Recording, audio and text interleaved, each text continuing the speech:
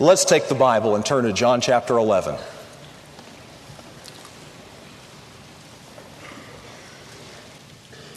I'd like to read from verse 53, and just watch, because I'm only going to read 2 verses here, and we'll skip down to the beginning of chapter 12. Then from that day forth they took counsel together for to put him to death. Jesus therefore walked no more openly among the Jews, but went thence unto a country near to the wilderness, into a city called Ephraim, and there continued with his disciples. Now verse 1 of chapter 12. Then Jesus, 6 days before the Passover, came to Bethany, where Lazarus was, which had been dead, whom he raised from the dead. There they made him a supper, and Martha served, but Lazarus was one of them that sat at the table with him. Then took Mary a pound of ointment of spikenard, very costly, and anointed the feet of Jesus, and wiped his feet with her hair.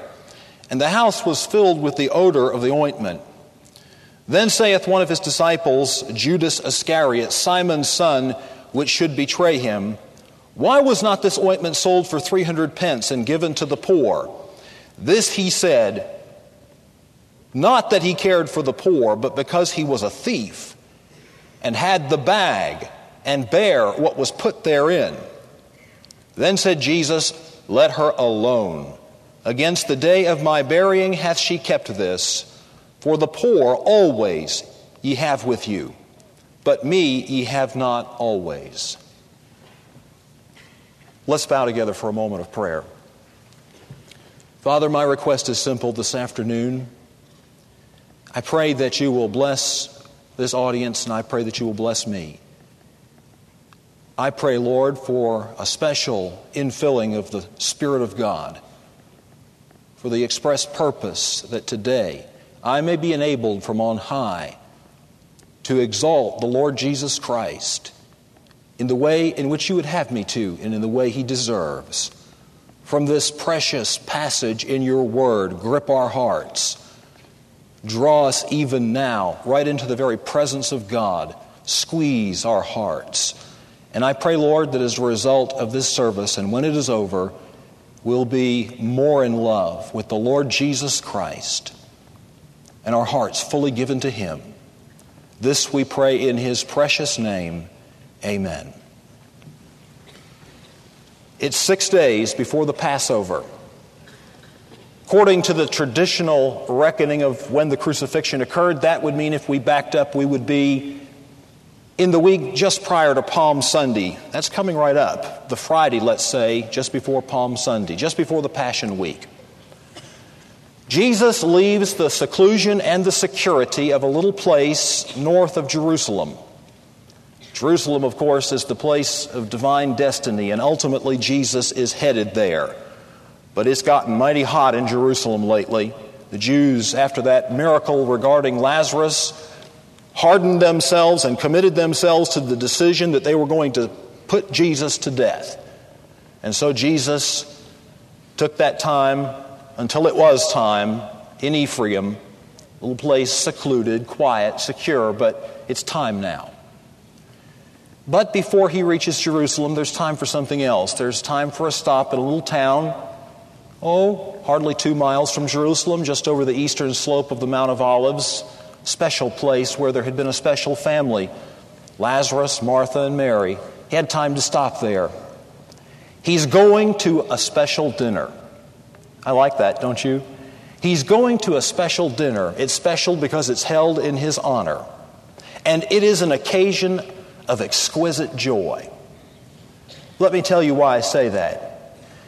You have to sort of go back and forth between the different accounts. You find what Mark offers and you find what Matthew offers. Luke doesn't give us this, but you find what John offers. But when you go back and forth between these, you find some interesting details, and they all fit into the story and help your understanding of it. But the man in whose house this special dinner for Jesus occurred, we're told by Matthew and Mark, was a man by the name of Simon. He's known in Scripture in those places, the only places we have any record of him, he's known as Simon the leper. We don't know a great deal about him, just that, but I think we can assume that he must have been a man whom Jesus had healed. Don't you know? Oh, don't you know, beloved, that this was a time of exquisite joy for him to be able to have Jesus in his home. And maybe in some small sense to repay the Son of God for what he had done for him. After all, who else can heal the leper's spots? Only Jesus can do that. And I tell you, though it's not my sermon this afternoon, I think that every Christian who's in this place today, myself included, ought to be a person of exquisite joy. For who else can cleanse the leper's spots and melt the heart of stone? Only the Lord Jesus Christ. And he realized that he was in his debt, and there he was. He had this small opportunity to repay something. There's some other people there. Lazarus is there. If you look at the scripture in chapter 12 and verse 1, it describes him as Lazarus, which had been dead. There aren't very many people that can carry that description. Lazarus, which had been dead. Don't you know it was a time of incredible joy for him to be able to sit at the table with Jesus, the one who had raised him from the dead? There were just no words to describe the feelings he must have had. There were other people there, and they're true to the way you see them presented in the Gospels. You have Martha. She's serving. Every time it seems you see Martha, that's what she's doing. Lazarus' sister Martha. She's serving, helping to serve the meal. You remember the story in Luke chapter 10 where they had another dinner. Apparently this one was at their house, and Martha served. You remember the description, how she was cumbered about with much serving. And you have Mary, the other sister. She seems to be exactly true to form as well. There in that account in Luke chapter 10, she's sitting at Jesus' feet. She's listening to his word. She's worshiping, as it were. She's doing the very same thing here. The disciples are there too, and perhaps some other people that are not named, but I'm interested in this. As I think about these people presented true in their character, true in the gospel form that we seem to see them in whenever they're mentioned, I think of Lazarus the fellowshipper. He's described here as the one who sits at the table with Jesus. Nothing wrong with that. I enjoy table fellowship, don't you? But you have Lazarus the fellowshipper. And then you have Martha the servant. And then you have Mary the worshiper. And of course you have the vaunted disciples. Interesting to me which one comes to the fore in what's about to happen. It's not the vaunted disciples. It's not the servant. It's not the fellowshipper. It's the worshiper. She's the one who comes to the fore. And this afternoon, what I want to talk to you about for a few moments, it really is just that simple devotion, that simple worship in a message that I'll call Mary, Woman of Worship. Mary, Woman of Worship. I present to you this afternoon 3 simple thoughts along those lines, and the first one has to do with the source. What is the source of such devotion? Well, I said there's great profit in looking in the different details that you can find, and I think I will have you turn with me. Keep your finger here, but go for a moment, would you, to Mark chapter 14. This little detail we cannot miss. Mark chapter 14.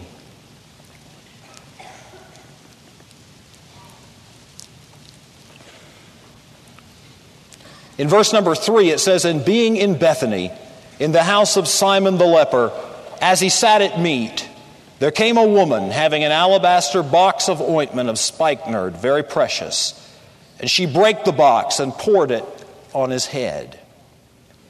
Young people, look, this may not be profound on the face of it, but just bear with me for a moment. Before that act of sacrifice and devotion could ever be manifested on the Lord Jesus Christ, that box of ointment had to be broken. Now that translation maybe confuses us a little bit because normally we don't think of breaking a box. Really, in the original, the word doesn't emphasize anything to do with box anyway. It simply says alabaster, for the reason that the ancients had found out that alabaster was the best material to take a precious ointment or a precious perfume like this and store it in. It preserved it. It was the best possible substance that they had to use. But when you start studying about what the customs were and how they went about doing this, what you find is ordinarily it was a flask. Usually it was a flask that had something of a neck, a long neck on it. So before Mary could ever pour this ointment out on the Lord Jesus Christ and manifest this worship and this love and this devotion to Him, she had to break that flask. And I think that there's something else very instructive about that. Once she broke it, I think by that act she symbolized that there wasn't any holding back and there wasn't any turning back. You see, this was no Ananias and Sapphira deal. This was not one of those deals like you and I sometimes pull, where we make out as if we are ready to dedicate ourselves to the Lord and we're ready to go all the way for the Lord, but secretly we know we've got something tucked back behind that we don't really mean to give. It didn't work that way here. Once she took that flask with its long neck, once she broke it, the deed was done. There was no holding back, there was no turning back, and by it she signified that she meant to take the contents of that vessel in their entirety and devote them to the Lord Jesus Christ. So when you summarize what we've seen so far, I think you come to the simple conclusion that the source of this kind of devotion is simply a heart that's fully given to the Lord. Now I want to get real practical with you. I find, because I am made out of the same flesh that you are, and I'm sure come from the same bowls of cloth. But I have also learned by experience, the moment you start talking and preaching this way to a group of people, they get nervous. Some do. Some get very, very nervous.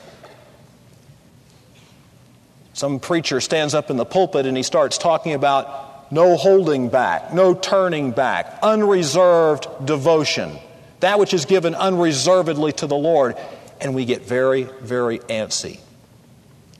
Some of you young people are convinced that if you give your heart to Christ, if you truly surrender your heart to Christ, you're convinced that He's going to call you to hand out tracts in Siberia.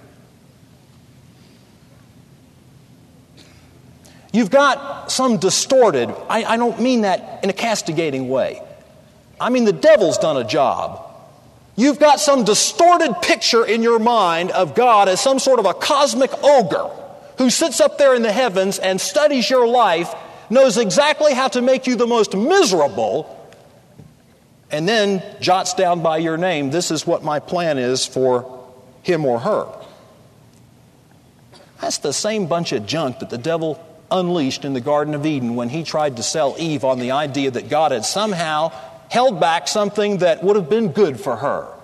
God knows that in the day that you eat thereof, your eyes will be opened and you'll be like gods, knowing good and evil.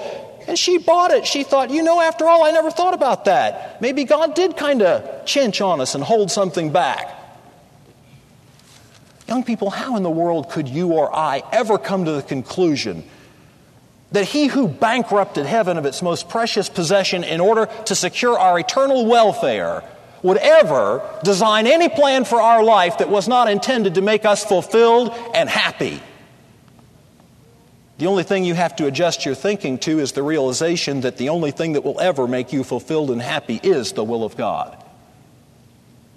He made you that way, and that's why some people here today are fidgety. That's why some people here today are nervous, because you're afraid that that's what God may do to you, and you just haven't gotten to the place where you've seen it and realized God would never do anything less than the best for you. But I have a small consolation for you and for me, because we do sometimes get nervous when we hear preaching like this. Here's that small consolation. Anything, listen, anything that you give unreservedly to the Lord, He always blesses. I want you to think with me, and if you'll permit me to indulge in just a little bit of sanctified imagination, I want to present another account from the Gospels to you this way. One day there was a little boy. He'd heard about this famous preacher, Jesus. He told his mama, he said, "Mama, I've heard that Jesus crossed over the Sea of Galilee and He is near. He's out there in one of those meadows preaching. Would you please allow me to go and hear Jesus preach?" Well, when they're excited, they're hard to turn down. And so his mama said, "All right, you go and hear Jesus preach." I don't know, she might have said, "I'll go with you." She said, "All right, you go and hear Jesus preach." But she said, "You know how those things can be sometimes. You better take a lunch along with you." So she packed him a lunch, nothing fancy. 5 loaves, barley loaves, little things, not great big loaves of bread, but little biscuit type affairs. 5 of those and 2 small fish. Well, he got over there to listen to Jesus, and the day wore on, just like his mama thought it might. The day wore on. And after a while, Jesus said to the disciples, I have compassion on the multitudes. I don't want them to have to go home hungry. They've been here all day. And this is a place where we ought to take care of this. And man, I don't know about you, but I enjoy the humor of the Bible. Those disciples, they are so human. They are so like you and me. And you can just see the sweat beads start to pop out on their foreheads. There he goes again. He's going to come up with another one of these impossible things. What is he going to ask now? And Philip was there. And the Lord said to Philip, in order to prove him what he was going to do, but finally they scoured around, and Andrew was the one who came up and said, there's a little boy here. He's got a lunch. He's got 5 loaves and 2 small fish. But he thinks the way a lot of people think. He said to the Lord, what are these among so many? What are these? 5 loaves and 2 small fish. But they took them to Jesus. And then when you read in Matthew chapter 14 and verse 19, a little small detail again, just like you found in Mark chapter 14 and verse 3, that Jesus took those loaves and he broke them. He lifted up his eyes and he gave thanks, and then he broke those loaves. And men and women, 5,000 men beside the women and the children, were fed that day. And there were 12 basketfuls of the fragments left over, one for each of the disciples that weren't so sure to take home as a memento. I tell you, there isn't anything that you can give to the Lord without reservation but what He doesn't bless it and He doesn't use it. I really had not included this as a part of my message originally, but yesterday I went to the bookstore and I was scouring around, because I have always enjoyed the Chancellor's poetry. And I was looking for the best thing to take home, and I found Rhyme and Reason. And I was looking for something particular I wanted to be sure was in it, in the anthology. I wanted to be sure that Preacher's Prayer was in it. And I found that, and while I was leafing through this thing, I stumbled on something else. I have to be perfectly frank with you this afternoon. I had forgotten it. I hadn't included this as a part of my message originally, but I read that thing, and I almost lost it. Because I remember it from school, and God helping me, I would like to share it with you this afternoon. It's his poem, Broken Things, but it makes this point so eloquently. 5 broken loaves beside the sea, and thousands fed, as thy hand, Lord, in breaking, bless the bread. Men would the throng in emptiness have sent away, whose need was met with broken bread that day. A broken vase of priceless worth, rich fragrance shed in ointment, poured in worship on thy head. A lovely thing, all shattered thus. What waste, they thought. But Mary's deed of love thy blessing brought. A broken form upon the cross, and souls set free. Thy anguish there has paid the penalty. Sin's awful price in riven flesh and pain and blood. Redemption's cost, the broken Lamb of God. Oh, break my life, if need must be. No longer mine, I give it thee. Oh, break my will, the offering take. For blessing comes when thou dost break. And it is true. Think with me for a moment about the second thought. The source is a heart that's fully surrendered to Him. I want you to think with me for a moment about the effect. You look at this story, there were 2 immediate effects.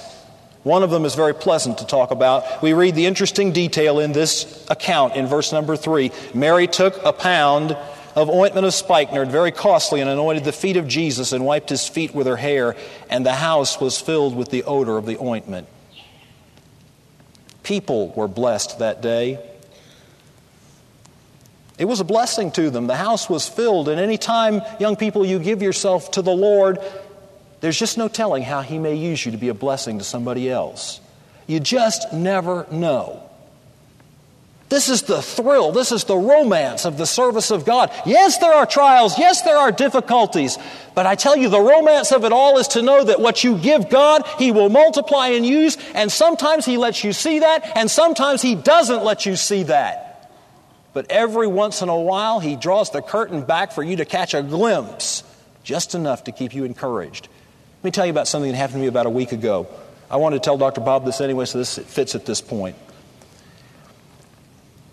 A young man in our church, teenage young man, caught me in church one Sunday and he said, "Pastor, there is a man that I would like you to go and visit." Well, he was in the retirement center there in the town where church is. And he told me some details. I said, "Tell me a little bit about the man." He told me. He got to know him a little bit. There's a project with his high school, a public school, where he's supposed to go by and make some acquaintances in the retirement center and do some different things. I'm not sure exactly what the extent of the project is, but he told him about me, and he told me that he wanted me to go by and visit with him. So I found out this man was a retired minister. So that interested me a little bit then, and I went into the man's room, and we got to talking, and first of all, I saw some things up on the wall. He was there when the peace treaty with Japan was signed. Now that really interested me. I started asking him about that. And he had some other things, and we talked about his background and how he got saved and how he'd preached. And he was a Methodist originally, and eventually he'd gone on and become a Baptist and served different Baptist churches. I think he told me he'd served in the pastorate for some 40 years, and he was 73, as I recall him telling me. And he was telling me a little bit about his life story, and he was telling me that he was engaged to a young lady to be married, and he thought that he'd made it abundantly plain to her what his direction in life was, that he was going into the ministry, and that this calling was fine, perfectly acceptable to her, and no problem at all. Well, something happened, and her father died, and in his will he left all of the fields and all of the property that they owned and specified to the both of them. And so she shared this with him when he got back. She said, "Dad's left all this to us." He said, "I'm sorry." He said, "I thought I made it plain to you what it was that the Lord called me to do." He said, "I'll give anything up for you, but not that." This is what I really want to get to. He said, I went to Portsmouth and I heard Bob Jones.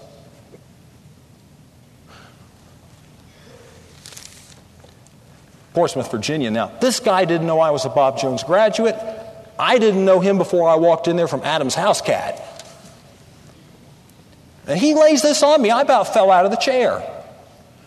Well, if the battle thing up on the wall didn't have my attention, he really had my attention then. I said, "You went to hear Bob Jones?" I said, "What year was it?" He said, 1947, to the best of his recollection. I said, "Bob Jones Jr. or Bob Jones Sr.? He said, "Bob Jones Sr." I said, "Well, what of it?" He said, "I went to hear him, but," he said, "I talked to him afterwards," and he said, "I told him this story." And he said, "Son, go on to college." He said, "The devil wants to use that to be a stumbling block." He took that advice. He went on to college. The story's a little bit too long to tell, but it was interesting. The day that I visited him, his wife was sitting right over there in a chair. She comes 1 or 2 days a week to visit him. She doesn't live in the same town where the retirement center is. He had to go there for the retirement center. She's sitting there. She's sort of smiling as he's telling the story. Because it was through that experience and through going to that college that he met her, and she'd look at him and he'd look at her and they'd just kind of smile. And he remarked about the fact that this was the best woman. He said, "God gave me the best woman." You know, it does take a special one to be a pastor's wife. You just don't know. You just don't know. I thought about that simple little thing. I bet Dr. Bob never thought about the thing again. How many thousands of people he probably talked with. But the Lord used that, and when you give yourself unreservedly to the Lord, you have no idea, but He always blesses. The place was blessed that day. But there was another reaction. I'm sorry to have to tell you this. I wish I could just talk about the nice things, but there was another reaction. If you can believe it, to me it's incredible. There was another reaction. It was indignation. Let's try to set the mood this way. The meal is in progress. Mary is very nervous because it is in her heart to do this. I don't think that this was spontaneous. This was not Mary's house. She had to have known that this was on her heart to do, to have brought that flask with its precious ointment. So I think she was maybe just a touch nervous. But when the time was right, she got up. Now you have to remember, they reclined at an Oriental meal. And everything's just normal. They're talking, they're having a good time. They may be laughing, whatever would take place at the table. And she gets up, and she gets out this flask, and now she has their attention. They're thinking to themselves, what is she doing? She gets it out. She breaks the thing. The neck is broken. Now she's pouring the thing. She's pouring it on Jesus' head. Well, that wouldn't maybe shock them too much because it was fairly customary at a feast like this or when a guest would come, especially a guest of honor, to anoint the head. But now she's moving down and she's pouring it on Jesus' feet. Now she's uncovering her head. She's letting her hair down. Jewish women didn't normally do that kind of thing. She's pouring it on his feet. Now she's taking her hair. She's wiping up the excess with her hair. And there is just an electric silence in that room. They're very, very uncomfortable. And that electric silence is only broken by the fact that there begins to be some murmuring. And what they're saying is, what's she doing? What's she doing? Good night. Look at that flask. Look, do you know how much that's worth? Finally, the silence is broken by one of them. I'd say the guts, but it's not guts. It's the rottenness to say what the rest of them, and Matthew tells us that even the disciples were involved in this, were saying, and Judas breaks the silence. And he says, why was not this ointment sold for 300 pence and given to the poor? 300 pence? 300 denarii, 300 laboring man's wages for the day. Take out your Sabbaths, a few other holy days. Basically, a laboring man's wage for an entire year was what this thing was worth that she gave Jesus that day. Who knows how that woman came by that? But they murmured about it. They complained about it. But I'm going to tell you something, young people. The problem wasn't waste. I'll tell you what the problem was. The problem was their carnality. The problem was her self-abasement. Her willingness to stand up in front of everybody else and care not for what anybody else thought, for the distinct privilege of rendering an act of love and homage and devotion on her blessed Savior.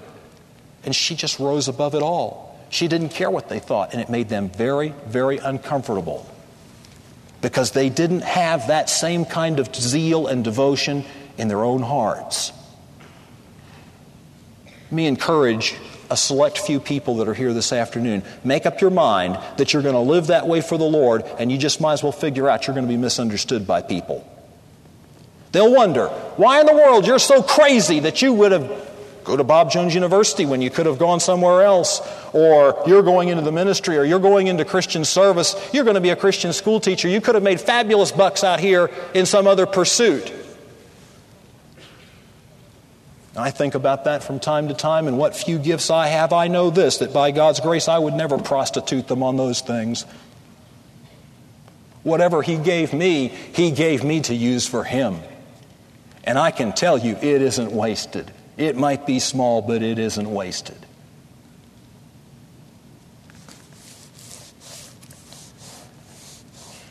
You could be misunderstood. You'll make some people uncomfortable. Now, I'm not saying you should do that intentionally. I'm just telling you that if you live for the Lord and love the Lord, that's probably going to happen. Happened with D.L. Moody. I like this story, and I like what one author has to say about it. I'm going to share it with you here in just a moment, but D.L. Moody, when he became a Christian, he had such a zeal for the Lord and such a voracious appetite for the Word of God. And it seemed like, as a new Christian, every time he would come to the church that he attended, he'd have some new experience. I don't mean charismatic. I just mean some new blessing, some new experience from the Lord. He'd share it. He'd have some word of testimony or something. It made those staid old saints uncomfortable in that church. Finally, they decided that they'd do something about it, and they spoke to his uncle. And like the way one author summarizes it, his robust spiritual health and bounding energy disturbed their napping. He was just too much. So while they were sucking their thumbs, he was growing until he left them far behind. He grew more in a few years than they did in 30. It's a plan for it. Don't go looking for trouble, but don't be surprised when you find that the world, but even a lot of professing Christians, don't understand, criticize, murmur. They don't do it. Listen to me. They don't do it because you're wrong. They do it because they're wrong. And they're uncomfortable. You've made them that way. Don't try to be that kind of a person, but don't let it keep you from being everything you can be for Jesus. Don't let it discourage you. Let me talk about one more thing. Talked about the effect, talked about the source. Let me talk about the value for a moment. Judas valued it. He said it was worth 300 pence. But his judgment was temporal. His judgment was carnal. Jesus valued it too, but he looked through different eyes. You see, Judas looked through eyes of avarice and greed. He was a hypocrite. Just like a lot of Christians are when they criticize you, what they're doing is trying to deflect their shame and their discomfort on you as if you were the problem.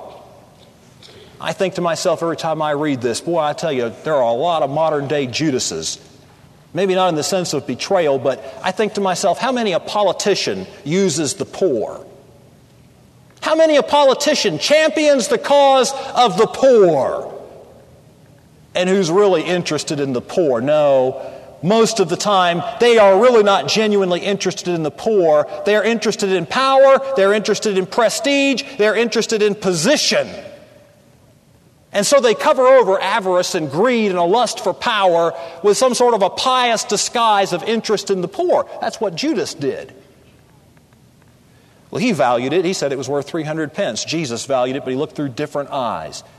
He looked through eternal eyes. He looked through spiritual eyes. And when he valued it, he came up with a different conclusion. In fact, when you go over to Matthew and you go over to Mark's gospel, you find this.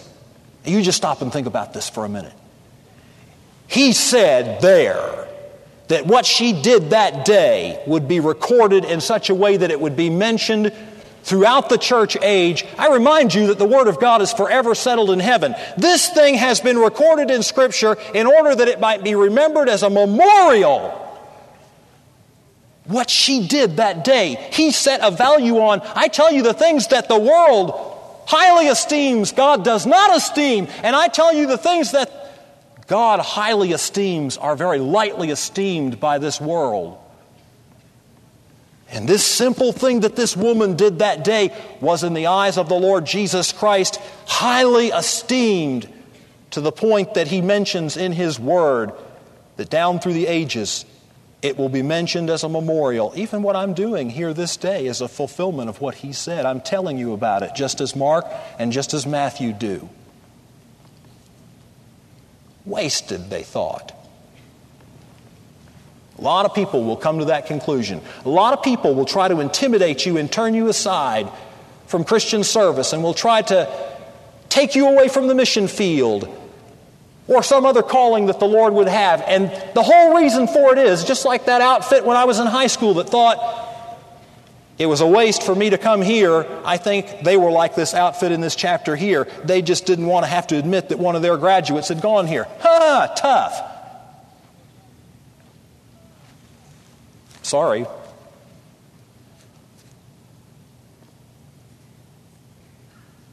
Wasted, they thought. Well, you know the story of William Borden? Do you know people thought what he did was a waste too? Do you know what he did? He graduated from high school in Chicago in 1904. How'd you like this, you seniors? This is high school. He was heir to the Borden dairy estate. His parents gave him a trip around the world for his graduation present. Any takers? Do you know something happened? God works in some strange ways. At least to us they seem strange. He went on that trip and God spoke to his heart. And he developed a burden for missions. And he wrote back home and he told his parents that he was going to give himself to prepare for missionary service. To commemorate that as a milestone, he wrote 2 words down in his Bible. Do you know this story? He wrote down, "No reserves." Well, he went on. He graduated from Yale. He got a number of lucrative job offers, as you might expect. He turned them down. He went to Princeton Theological Seminary when that institution still believed something. To commemorate that experience of turning down all of those lucrative job offers, he wrote down 2 more words in his Bible. This time he wrote down, "No retreats." He graduated from Princeton. He got ready to go. He was going to China. But he stopped first in Egypt. Freaky thing happened in Egypt. He contracted meningitis. Within a month he was dead. A lot of people thought that was a waste. He could have done all those other things. He got some fool idea going around the world that he was going to put his life into the service of the Lord, and now look at him, he's dead. What a waste. Somehow God didn't think so. When they probated his will, they found out that he had given his entire fortune, over $1 million then, that's a pile of money, for the Lord's service and for the spread of the gospel. And he had written 2 more words in his Bible, "No regrets." Hey, I want to tell you something. I love that story. I'm sorry if you know it, but I love that story. It speaks to my heart every time I think about those 3 2-word sayings. No reserves, no retreats, no regrets.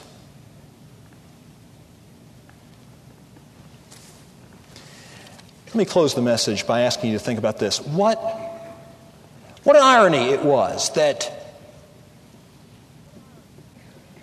if Mary had reserved this act that she did for Jesus' funeral, I doubt anybody would have ever even looked askance. Right? You understand what I'm trying to say? If she had reserved this act of generosity, let's look at it in our terms. If she had had a part in purchasing a $10,000 casket or made very other ornate, elaborate arrangements, especially for Jesus, I doubt anybody would have said anything. But for some curious, ironic reason, because she did it during his life, they criticized her. Criticized her when there isn't anything too lavish you can do for Jesus.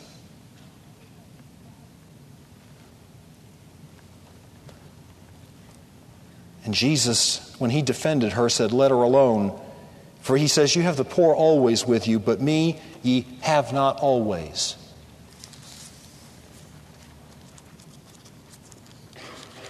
As most pastors, I go to the funeral home more than I want to. I tell you, I've stood off to the side many a time. Many a time I've stood off to the side and watched loved ones walk up to that open casket and start to weep. I know sometimes why they're doing that. I know that they're doing it because they honestly miss their loved one, but I suspicion that in some cases when I see that, the reason that they're crying so hard is because they realize that the opportunities are forever gone to utter to that loved one once again 3 simple words. You know what those 3 simple words are? Do you know what they are? What are they? I love you. Do you have trouble saying that? Hey, I'm not trying to put you down. I think men especially sometimes have difficulty with that. So let me tell you another little quick story.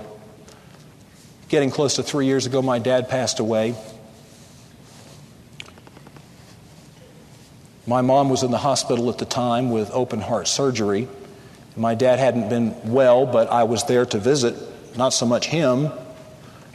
Nothing, we were thinking serious of a problem there, but to visit my mom. It was a Friday evening. I was up spending some time with my dad preparing to leave. I got ready to leave that night. I walked out to the car. He walked out with me. And I shook his hand like I'd done any number of other times. Man alive, I haven't been home to stay in ages. It's always hard for me, but that's usually what I do. I'd put my hand out, shake hands with him, and I'd get in the car and leave. This particular night, I walked out there, got ready to get in the car. I turned around, I shook hands with him. I turned back around, I got ready to get in the car. And before I could get in that car, and I'm not trying to be spooky, it was as if something said to me, "You can do better than that." So I turned back around. He was still there. He's looking at me. And I said to him, "I love you, Dad." I hadn't really ever done a whole lot of that. That was Friday night. I got in the car. I drove back the next day to Pennsylvania. Never really expected anything. My brother called me Sunday and said, "Dad's gone."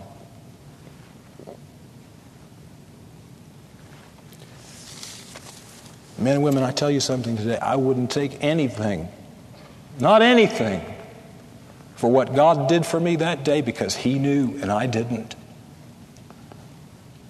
And I am so thankful that I said those 3 words on that occasion.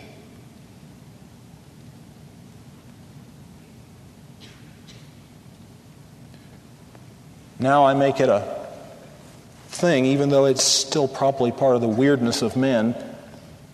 I tell my wife every day, "I love you." A lot of times more than once. Well, that's what this message is all about, because that's what this woman was doing. When she went up there to Jesus and she anointed those feet and she poured out that ointment on him, she was basically saying, "I love you." And I want to make a statement. I don't mean any arrogance or presumption by it at all. But I'll tell you, if right from the most erudite person in this room that I have oodles of respect for, to the lowliest person who's here today, whoever that is, if you're too good to tell Jesus Christ today, "I love you, Lord," there's something wrong. Very wrong.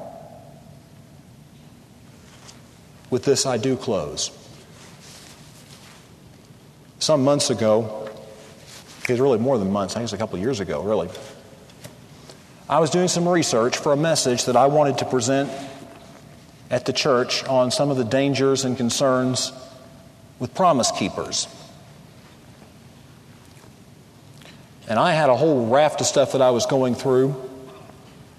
I came on an article, and in this article, it was talking about their carefully laid plans for a particular rally, and specifically with reference to the music.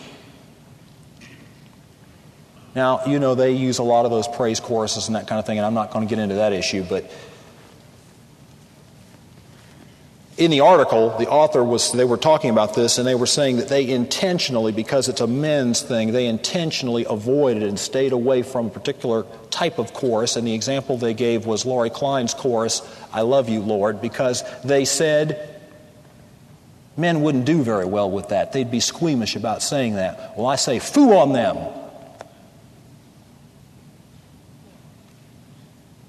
I would like to say here today from this pulpit, "I love you, Lord."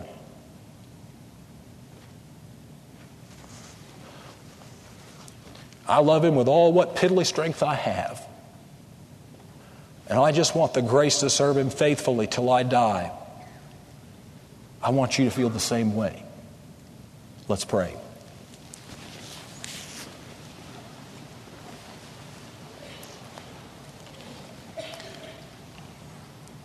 Father, do bless to our hearts what we can get from this hour. What was of God, seal to our hearts and bring forth fruit from. What was not, blow away as the chaff. Somehow in the heart of every young person, every visitor, every parent, at the very least, we get out of this service today, may Jesus Christ be praised.